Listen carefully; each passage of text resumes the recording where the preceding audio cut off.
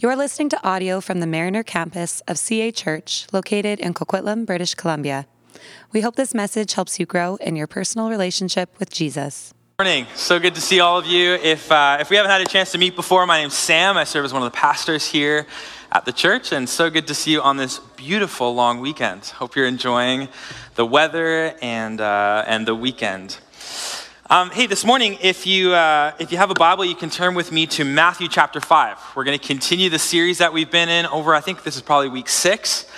And it's actually going to carry us through the majority of the summer. We're going to be spending this entire time, Matthew 5, 6, 7, looking at Jesus' teaching, some of his best and most provocative teaching on what it means to be human. We've titled the series A New Humanity, where, as I said, we're going to be walking through this sermon. And so just to remind you, kind of to set the scene of what's happening in Matthew chapter 5, Jesus is up on a hillside or a mountain. And he's teaching his disciples, kind of his inner few, his 12, those who hang out with him. They say that there's thousands of people who've gathered to hear Jesus teach. And he opens up this sermon with a series of statements. We refer to them as the Beatitudes, but it's this series of statements that would have sounded like this kind of upside down, these crazy ideas, especially to the original hearers, about what it looks like to follow God, what it looks like to be in sync with God and his kingdom. So let me refresh you on the Beatitudes that we've looked at so far. Matthew chapter 5, you can follow along. Beatitude number 1, blessed are the poor in spirit. Or you could say those who are spiritually bankrupt and they know it, for theirs is the kingdom of heaven. Blessed are those who mourn over their own sin and the state of the world, for they will be comforted. Blessed are the meek, or you could say the gentle, for they'll inherit the earth. Blessed are those who hunger and thirst for righteousness, for they will be filled. Last week we looked at the 5th beatitude. Blessed are the merciful, for they will be shown mercy. And then today, this morning, we're looking at blessed are the pure in heart, for they will see God. Let me read that one more time, because that's where we're going to spend the majority of our time together today, on those few words from Jesus. Blessed are the pure in heart, for they, you could say, for they alone will see God. I spend so much of my life looking for stuff. I don't know if anyone can relate, but whether it's my wallet or my keys or my phone, I feel like I'm always losing and finding something, struggling to find one of those items. And as I'm always searching for stuff that I can't find. Or even at the grocery store, this is why I hate grocery shopping. I can be walking down aisles of the grocery store, and I know the item is there because it says it on the sign in the middle, but I'll walk up and down the aisle, and I just can't find, like maybe it's tomato sauce. And I'm looking right at the tomato sauce, but for whatever reason, I just can't seem to find the item that I'm looking for. Or here's a classic example from this last few weeks of me searching and not finding. A few weeks ago, my wife Jolie asked me to go to the medicine cabinet in our home and to grab some baby Tylenol because one of our daughters was sick. And so I went to the medicine cabinet, and I opened up the doors, and I couldn't see it. And I looked at every bottle that I could see on the shelf, and I even moved some of the bottles in the boxes to look behind it. And I'm like, kind of after a few minutes, which felt like hours, I kind of bashfully called my wife into the room. I said, either I can't see, or it's not here, but either way, I can't find it. And so she walked quickly into the room, kind of a little bit frustrated. She opened up the door, and within a second, she grabbed it right from the front of the shelf. And sometimes I can be looking at something that's like right there. I can be looking right at it, but for whatever reason, I just can't find it. I don't see it. And I feel like that's what a lot of people feel like about God. Like, it's not that I don't want to see God. It's not that I don't want to know him. If there's a being, if there's a creator behind all of this, and of course I would want to know him. But I've been looking in all the places that I know to find him, and I just don't seem to see what other people are seeing. I think every single human is longing to know who's behind all of this. And they might not articulate it as a desire to see God, but all of us intrinsically, at least at certain moments in our lives, have this desire to know why. Why the world? Or why am I here? Who's responsible for all of this? Maybe the thoughts come up while you're lying awake at night, and you think to yourself, there has to be more to life than this, than what I'm seeing, what I'm experiencing. I really believe that deep down, all people long to see God, to see the one who flung the galaxies into existence, who made the mountains and the sunsets and the human body. There's this longing in every human heart to encounter the divine, and whether consciously or unconsciously, we spend our lives searching for him. And Jesus says in Matthew chapter 5, verse 7, that the one who will find him, who will actually see him, is the pure in heart. Blessed are the pure in heart, for they will see God. Isn't that a beautiful promise? Like, I think maybe one of the most beautiful promises, most amazing promises that Jesus ever said. Like, see God? But what does it mean? What does it mean when Jesus says that we'll see God? And on top of that, is he saying that we'll see God like in the age to come, once we die, once we go to heaven? Is that when we'll see him? Or is he saying that we'll see God now, that in some way, somehow, God will show himself to us in the here and now? I think the answer to those questions is yes. The pure in heart will see God, both now, in part, and one day in full. Paul the Apostle, one of the biblical authors, he put it like this. He said, "For now we see a mirror dimly, but then in the future we'll see face to face. Now I know in part, but then I shall know in full, even as I am fully known." It's 1 Corinthians 13:12. Or I love how Eugene Peterson, a Bible teacher, how he translated these verses. He said, "We don't yet see things clearly. We're squinting into a fog." I love that imagery. We're squinting into a fog, peering through a mist. But it won't be long until the weather clears and the sun shines bright, just as it has in BC over this last few weeks. It won't be long until the sun shines bright. We'll see it all then. We'll see it all as clearly as God sees us, knowing him directly just as he knows us. See, those who are pure in heart, who are in sync with God, they have this beautiful promise that one day we will see him fully, in all of his glory, in all of his majesty in the age to come. That just like Adam and Eve, who walked with God in the garden and saw him as closely as I can see Sonia right now, as I can see you, that one day we will see him fully. But Jesus also seems to be saying that the pure in heart will in some way, they don't have to wait till then. They don't have to wait until that moment, but they will begin to see him now in both ordinary and profound ways, in the mundane and in the sacred. They see him in ways that others don't, that others can't. And I don't want to oversimplify these words from Jesus, because I think there's so much mystery in exactly what Jesus is talking about in the sixth beatitude. But I do want to give a few examples that we see in Scripture, and I think some standout examples of how the pure in heart see God in their ordinary lives. See, at the most basic level, the pure in heart, they see God in creation, in nature, in the things that God has made. Scripture tells us that all of creation, God reveals himself in the beauty of his creation. That those who have eyes to see will see God in a breathtaking sunset, or in a waterfall, or in a mountain range, in a great cup of coffee, or in a walk through the forest, or whatever it might be, that in these moments where we can be so overwhelmed with creation that it actually points us to God. Have you ever been and had one of those moments where you see, whether it is maybe at the top of a mountain overlooking a beautiful sunset or a landscape, and there's been moments in my life where I've actually been brought to tears, where I've felt so incredibly close to Creator God, who didn't need to make food taste this good. And he didn't need to make the world so beautiful, but he did because he loves us. Pastor David often shares this story that one of the main turning points for him, going from a staunch atheist to a follower of Jesus, was being in China at the top of a mountain. And as he overlooked, he saw this incredible sunset. You've probably heard him talk about this before. So this beautiful sunset actually brought him to tears. I actually haven't ever seen David cry. I wish I was there. It brought him to tears, and he realized in that moment that he didn't actually have anyone to thank. And so that moment led him in a series of discovery and finding God, and actually led him to find our Savior. See, all of creation points to the Creator.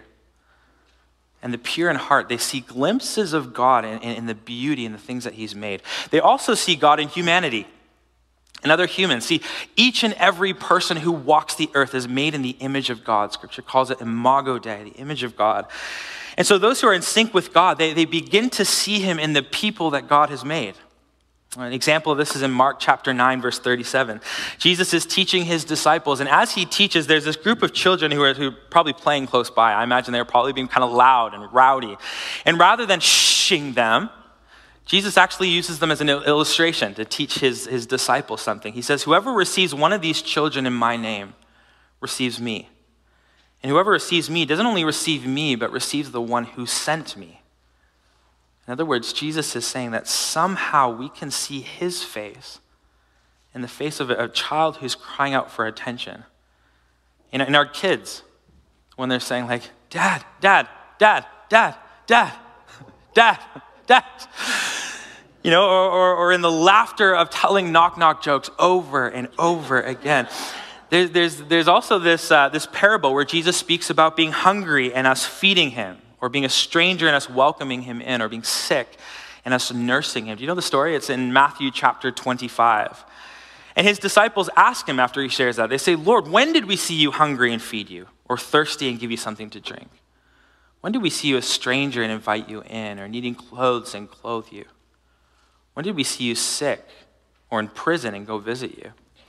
The king will reply, truly I tell you, whatever you did for one of the least of these my brothers and sisters of mine, you did it for me. See, Jesus seems to be saying that somehow we see his face, and therefore we see the face of God in the marginalized. You know, I talked about Mother Teresa last week, but I think one of her secrets to the joy she found in her work in Calcutta is that she saw in the faces of the discarded infants and in the elderly who had been left for dead, she saw in the face of the vulnerable and the poor and needy, as she looked into their eyes, she saw the eyes of the lover of her soul. She saw the eyes of God. I think that's one of the most beautiful and rewarding things about what we get to do through our food pantry, is that as we serve, as we actively be the hands and feet of Jesus to those who are in need, we actually get to see God in their faces. The pure in heart, they also see God as they encounter his presence, just knowing him, the sensing of his nearness. Colossians 1 says that Jesus is the image of the invisible God, that when we see Jesus, we see God. But so many people miss him, miss out on experiencing his tangible presence in the here and now because we're distracted by so many things. Maybe because we don't expect to see him in these very ordinary ways. Even his disciples, you know, there's this moment. They were walking with him physically, remember? He was actually there among them. And there's this story that shows up in all three Gospels of Jesus walking on water. And his disciples are struggling on the boat. There's wind and waves, and they're just trying to stay alive in the midst of the storm. And Jesus, he comes to them walking on the water. And here's what it says, Mark 6, verse 48. Shortly before dawn, Jesus went out to them, walking on the lake. And it says he was about to pass by them. It says he was about to pass by them. In other words, he came to them, but maybe they seemed like they had everything under control. They were confident in their own abilities, or they didn't notice him walking there towards them. And so he nearly just walked right past them until they saw him. And that is so often the way that Jesus comes to us. He doesn't come forcefully to us. He doesn't come demanding our attention. Hey, I'm here on the water. He comes gently towards us. It says he was about to pass by them, but when they saw him walking on the lake, they thought he was a ghost. They cried out because they were all so terrified. Immediately he spoke to them and said, "Take courage, it is I. Don't be afraid." Jesus' disciples, they encountered him in the midst of that storm. And you know, maybe Jesus doesn't often come to us walking on the water at Rocky Point Park or White Pine Beach or whatever it might be, but he does come to us. He does come to us by his Spirit. He does come to us often in the form of a whisper, a sense of his nearness. He meets us in Scripture. But just like his disciples in that fishing boat who almost allowed Jesus to walk by without them even noticing him, I think so often we can miss him. So easily be the case. We can miss him. He can pass by without us even realizing he was there. But the pure in heart, they see God in ways that others don't, in ways that others so easily miss. See, as we journey with Jesus, our hearts become pure. As we become aware of all the ways that he's active in the world, all the ways he's active in our own lives, our posture increasingly becomes the posture of Jacob from the Old Testament, who said, "Surely the Lord was in this place all along, and I wasn't even aware of it. So we begin to see God all around us. And as we see glimpses of him in children and the marginalized and oceans, and as we encounter him through scripture and prayer and all the rest, it creates in us this longing to see him fully. Or to use the words of St. Augustine, it creates in us this longing for home, this longing for the future reality, the age to come where we'll see him face to face. When the mist and the fog, to use the language of Eugene Peterson, will be forever lifted, and we'll experience uninterrupted, ongoing relationship with him. Blessed are the pure in heart, for they will see God. Okay, I want to spend the remainder of our time together looking at what it means to be pure in heart. Because if the promise of seeing God is specifically for the pure in heart, then how do we become that kind of people? What does it mean to be pure in heart? Well, I think maybe the best place to start is actually with what it doesn't mean. Because I think we can hear those words pure of heart, and it can put some ideas in our head, even misconceptions about what Jesus is even talking about. So first, here's what I'll say, is that purity of heart is not about perfection. And here's how I know this. Because all the people in Scripture that are described as having a pure heart, or a heart after God, a heart that pleases him, they're far from perfect. Like use David for an example. King David, in 1 Samuel 13, God says, David is a man after my own heart. But even if you just do like a quick flyover the main points of David's life, it's like, really? This is the guy that's after your heart? The guy who committed murder and adultery, several other really serious sins. That's the guy who's after your heart, God? But see, David's purity of heart was not about perfection. David knew he was a mess. We see it come up over and over again in the Psalms. He had this poor in spirit attitude, knowing that he was spiritually bankrupt and in need of God's grace and mercy. He didn't always do the right thing, David, but one thing that was clear is that he mourned over his sin. And when he failed, and sometimes he failed big, he would fall on the mercy of God and get back up again. See, this is where all the Beatitudes start to come together and interplay with one another. Purity of heart is not about perfection, but it is about congruency, or you could say integrity.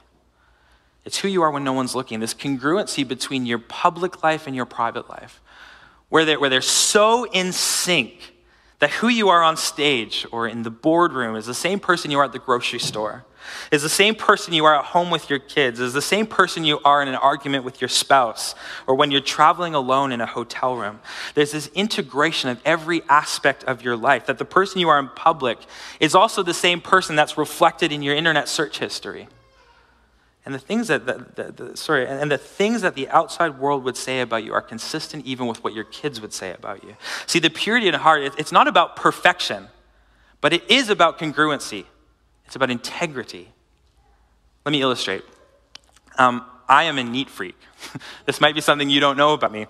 But I really love the spaces, like in our house especially. I love them to be really clean and neat to this extent. We don't have a microwave or a toaster oven because I just hate when our little cupboards and our counters are covered with appliances and stuff. And so these very central things that most people use, you're like looking at me like, oh, okay, this is the kind of guy we're listening to right now. Doesn't have a microwave. But I just love really clean counter spaces. And so if you came to our house, most of the time you would find like a really kind of tidy, neat, very minimalist home, okay? Actually, I want to show you a picture of our living room. Pretty clean and tidy, right? Not a lot of stuff out. That's just the way that I like to do it. But here's the thing, and I'm about to let you in on the darkest parts of me, okay? Our clean home is a bit of a facade. Because here's what I do when I come home from work and things are a little bit messy, is I just start to stuff things in cupboards, and we have this den in our home, this little room that turns into a storage room. We clean it out about every 3 months or so, but over that next quarter, it starts to fill up more and more and more to the point where we usually don't even let our kids in that room because we're worried something will topple over on them. And even junk drawers. Does anyone have a junk drawer? Yeah, I'm going to show you my junk drawer, okay? I cleared this with my wife. She said it was okay. I took this picture this week. This is our junk drawer. And some of you are like, okay, that's why you couldn't find the baby Tylenol. But our medicine cabinet's a lot cleaner than our junk drawer. But here's the thing. So often we can do the same thing with our spiritual lives. We clean up certain parts of our lives, especially the stuff that people can see. Maybe we clean up our language and we dress the part and we know what to say at community group to maintain this kind of level of spiritual depth and an image of perfection. Maybe we've dialed in our scripture reading and we come to church every single week. On the exterior, everything's good. All the while, there are these junk drawers or storage rooms that are wreaking havoc in our lives. These secret sins, maybe. No one knows about them, but deep down, they're destroying you. We can get so good at presenting a clean facade, so focused on outward conformity, the image of perfection, and we can absolutely miss the point. We can even trick ourselves into thinking we're doing a lot better than we are because we check off all the Christian boxes. But following Jesus isn't primarily about outward conformity. Jesus confronts the Pharisees over and over about this exact idea. Look for specifically at Matthew chapter 23. He says, "Woe to you, teachers of the law and Pharisees, you hypocrites. You clean the outside of the cup and dish, but inside they are full of greed and selfish indulgence." I'm not much of a prop guy, but as I was drinking my smoothie on Wednesday morning, I couldn't help but see what Jesus was talking about as I was reading that passage and then drinking my smoothie. And so I was quite committed to this prop. I drank my smoothie and then I've left it for the last 5 days, okay? So there's some pretty gross stuff happening in this cup. There's some mold and all sorts of other kind of grime. But here's the thing.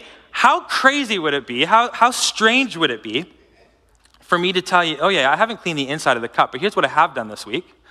I have this awesome natural kind of cleaner, and I've really polished the outside. Like if you look at it in the right light, it's like you can see how clean and crisp and clean that is. The outside of the cup is fantastic. I haven't touched the inside, but the outside is super clean.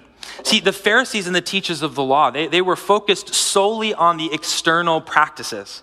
Keeping the rules, observing the Sabbath, not eating pork, regular temple worship, attending Jewish celebrations, circumcision. The Pharisees could be characterized as saying, "Blessed are the outwardly clean, for they will see God." But then Jesus comes on the scene, and he absolutely flips the script on its head, and he seems to say that who you are on the inside, that who you are at a heart level, that what happens to you inside is just as important, or you could even say more important than what you do, than the exterior of your life. And this is a bit of a mixed metaphor, but I think that oftentimes the reason that we struggle to see God or to hear his voice or to sense his presence is because we're looking through the glass, as Paul talks about. We're looking through the glass trying to see God, but there's all this gunk and grime and unsurrendered stuff in our hearts that we haven't given to him. And so we're looking through the glass trying to see him, but all we can see is our stuff. You know, I'm trying to look here and look at Colin, but all I can see is like my blueberries and a bit of mold and some chopped up spinach. So often, I think this is why we can't see God, why we struggle to encounter his presence. Outside the glass is clean, but we've neglected to clean the inside, and so we can't see clearly. See, purity of heart isn't about external conformity. It's about inward transformation, being transformed from the inside out. And let me be clear. Just like we've talked about with all the other Beatitudes, this is not a characteristic. Purity of heart is not something that you can do on your own. We cannot will ourselves, in our own strength, we can't will ourselves to be pure in heart. Believe me, I've tried. We can't will ourselves to purity of heart. This is something that the Spirit of God does in us. It starts when he actually gives us a new heart, when he exchanges our hard, sinful hearts of stone with a soft, pliable, moldable heart. That's the miracle of salvation. Because in order to be pure in heart, we don't only need like a bit of improvement, we actually need a whole new heart. And God does that for us. The prophet Ezekiel, he talks about this exchange that happens where our heart of stone is exchanged for a heart of flesh. And then through the process of following Jesus, over time, over an entire lifetime, he begins to expose in us the lies that have taken root. He begins to uproot unhealthy mindsets and addictions and wrong ways of looking at the world and wrong ways of looking at ourselves. We begin to hate our sin and just long to be free from it. He begins to reorganize the furniture in our homes. He deals with our junk drawers. He deals with our storage rooms. Becoming pure is this process. Becoming pure in heart is a process. It's not completed when you give your life to Jesus. That's the start. But it's this daily coming back to the foot of the cross and echoing the words of David where he says, "Search me, God, and know my heart. Test me and know my anxious thoughts. See if there's any offensive thing in me and lead me to the way everlasting." It says, search me. It's this exposing of yourself to God, laying it all in front of him, the good and the bad, and saying, test my motives. Help me see what I'm not seeing. Anything that needs to change. Anything that's not of you, I don't want it because I want to see you. And then as he brings those things to mind, the attitudes or the actions, the things that I've said, the things that I've thought, the prejudice towards others, the unforgiveness that's taken root in my heart, or maybe it's habitual sin, whatever it might be, laying those things before him and saying, create in me a clean heart, God. It's not our perfection that makes us pure in heart. It's the work of Jesus. It's what he has done for us and what he is doing in us. But here's our part. Here's our only part. Surrender. Honest surrender of the whole thing. As we close, I want to loop back to where we started and remind you of the promise for those who are pure in heart. The promise is that we will see God, that the pure in heart will see God. One of my absolute heroes in the faith, Tim Keller, he passed away on this last Friday. He had a 3-year battle with cancer, and at the age of 72, the cancer took his life. And Keller, he was an absolute gift to the body of Christ. I don't think any other pastor, any other thinker has had a more profound impact on my understanding of God and the gospel than Tim Keller. You know, most of us on Sunday mornings at least quote Keller one time on a given Sunday. He's right up there with Darrell Johnson. But he's made this amazing impact on the Western church. Like I'm talking the same level as, in my opinion, the same as like C.S. Lewis or Dallas Willard or any of the others. And I was so moved watching his battle with cancer over this last few years. You know, he spent the majority of his life teaching us how to live well, how to follow Jesus in the way that we live. And in the final years, and even in the final hours of his life, he gave this beautiful vision, this picture of what it looks like to die well. His last recorded words before he passed, he said, "I want to see Jesus. I just want to go home." And as he breathed his last breath on the earth and transitioned to the afterlife, he did see Jesus. He did see God. The mist and the fog, it lifted. And I believe in that moment he heard the Lord say, "Well done, good and faithful servant," as he looked into the eyes of the love, the Lord of his life. How could he be so confident that he was going to see Jesus? I think he believed the gospel with his whole heart, that the work of Jesus, the work that Jesus had done for him and in him, that Jesus had given him a pure heart. And we too can have that same confidence, that Jesus did for us what we couldn't do, that he paid the price that we couldn't pay, and that by his grace, he is day by day transforming us and preparing us for that day where we will meet him face to face. He who began a good work in us is faithful to complete it on the day of Christ Jesus. Amen. Amen. Let's pray together, and then the team will lead us. But here's what I want to ask as we start in prayer. I want to ask you, how's your heart? Like, just do an honest reflection for a moment. Or maybe I could say it like this: how's the inside of your cup? Or how's your junk drawer? Let me just say this: we all have junk drawers. We all have areas of our lives that need to be surrendered or re-surrendered to God. And if today you're here and you say, you know what, no, I don't have a junk drawer, it's likely that your junk drawer is pride. And so this is a good time to lay that before him. But whatever it is in your world, in your heart, whatever might be coming to mind right now, I just want to encourage you to hold that before God and to pray this simple prayer: search my heart, God. Make me clean. Search my heart. Give me a pure heart, God.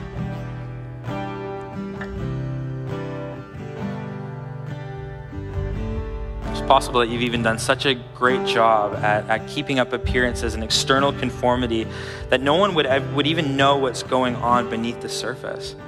But maybe even today, as we sit in this moment, as things come to mind, maybe the Spirit of God might even be saying this. It's time to share some of those things with someone, to actually see freedom. James, one of the biblical authors, talks about the importance of confessing our sin to God, but also to one another, that's where we find freedom. So Lord Jesus, collectively as your body, we say, would you give us clean hearts? Would you continue the work that you started in us? Would you purify our hearts and our desires? Would you make us people of integrity? Where there is incongruency in our lives between who we are and who we want to be, who we are in public and who we are in private, God, would you begin to sync those up, convict our hearts of sin, and make us clean, make us like you. We thank you for your great love and your mercy for us, that you're so good, you don't leave us where we're at. You accept us, you welcome us like we are, but you transform us, you make us look like you. We love you, Lord. It's in your name we pray. Amen. Thanks for listening to this message. If you've been listening to our sermons, but you're not a part of a church community, we would love to have you join us. You can go to cachurch.ca to find out more about getting involved in the life and mission of CA Church.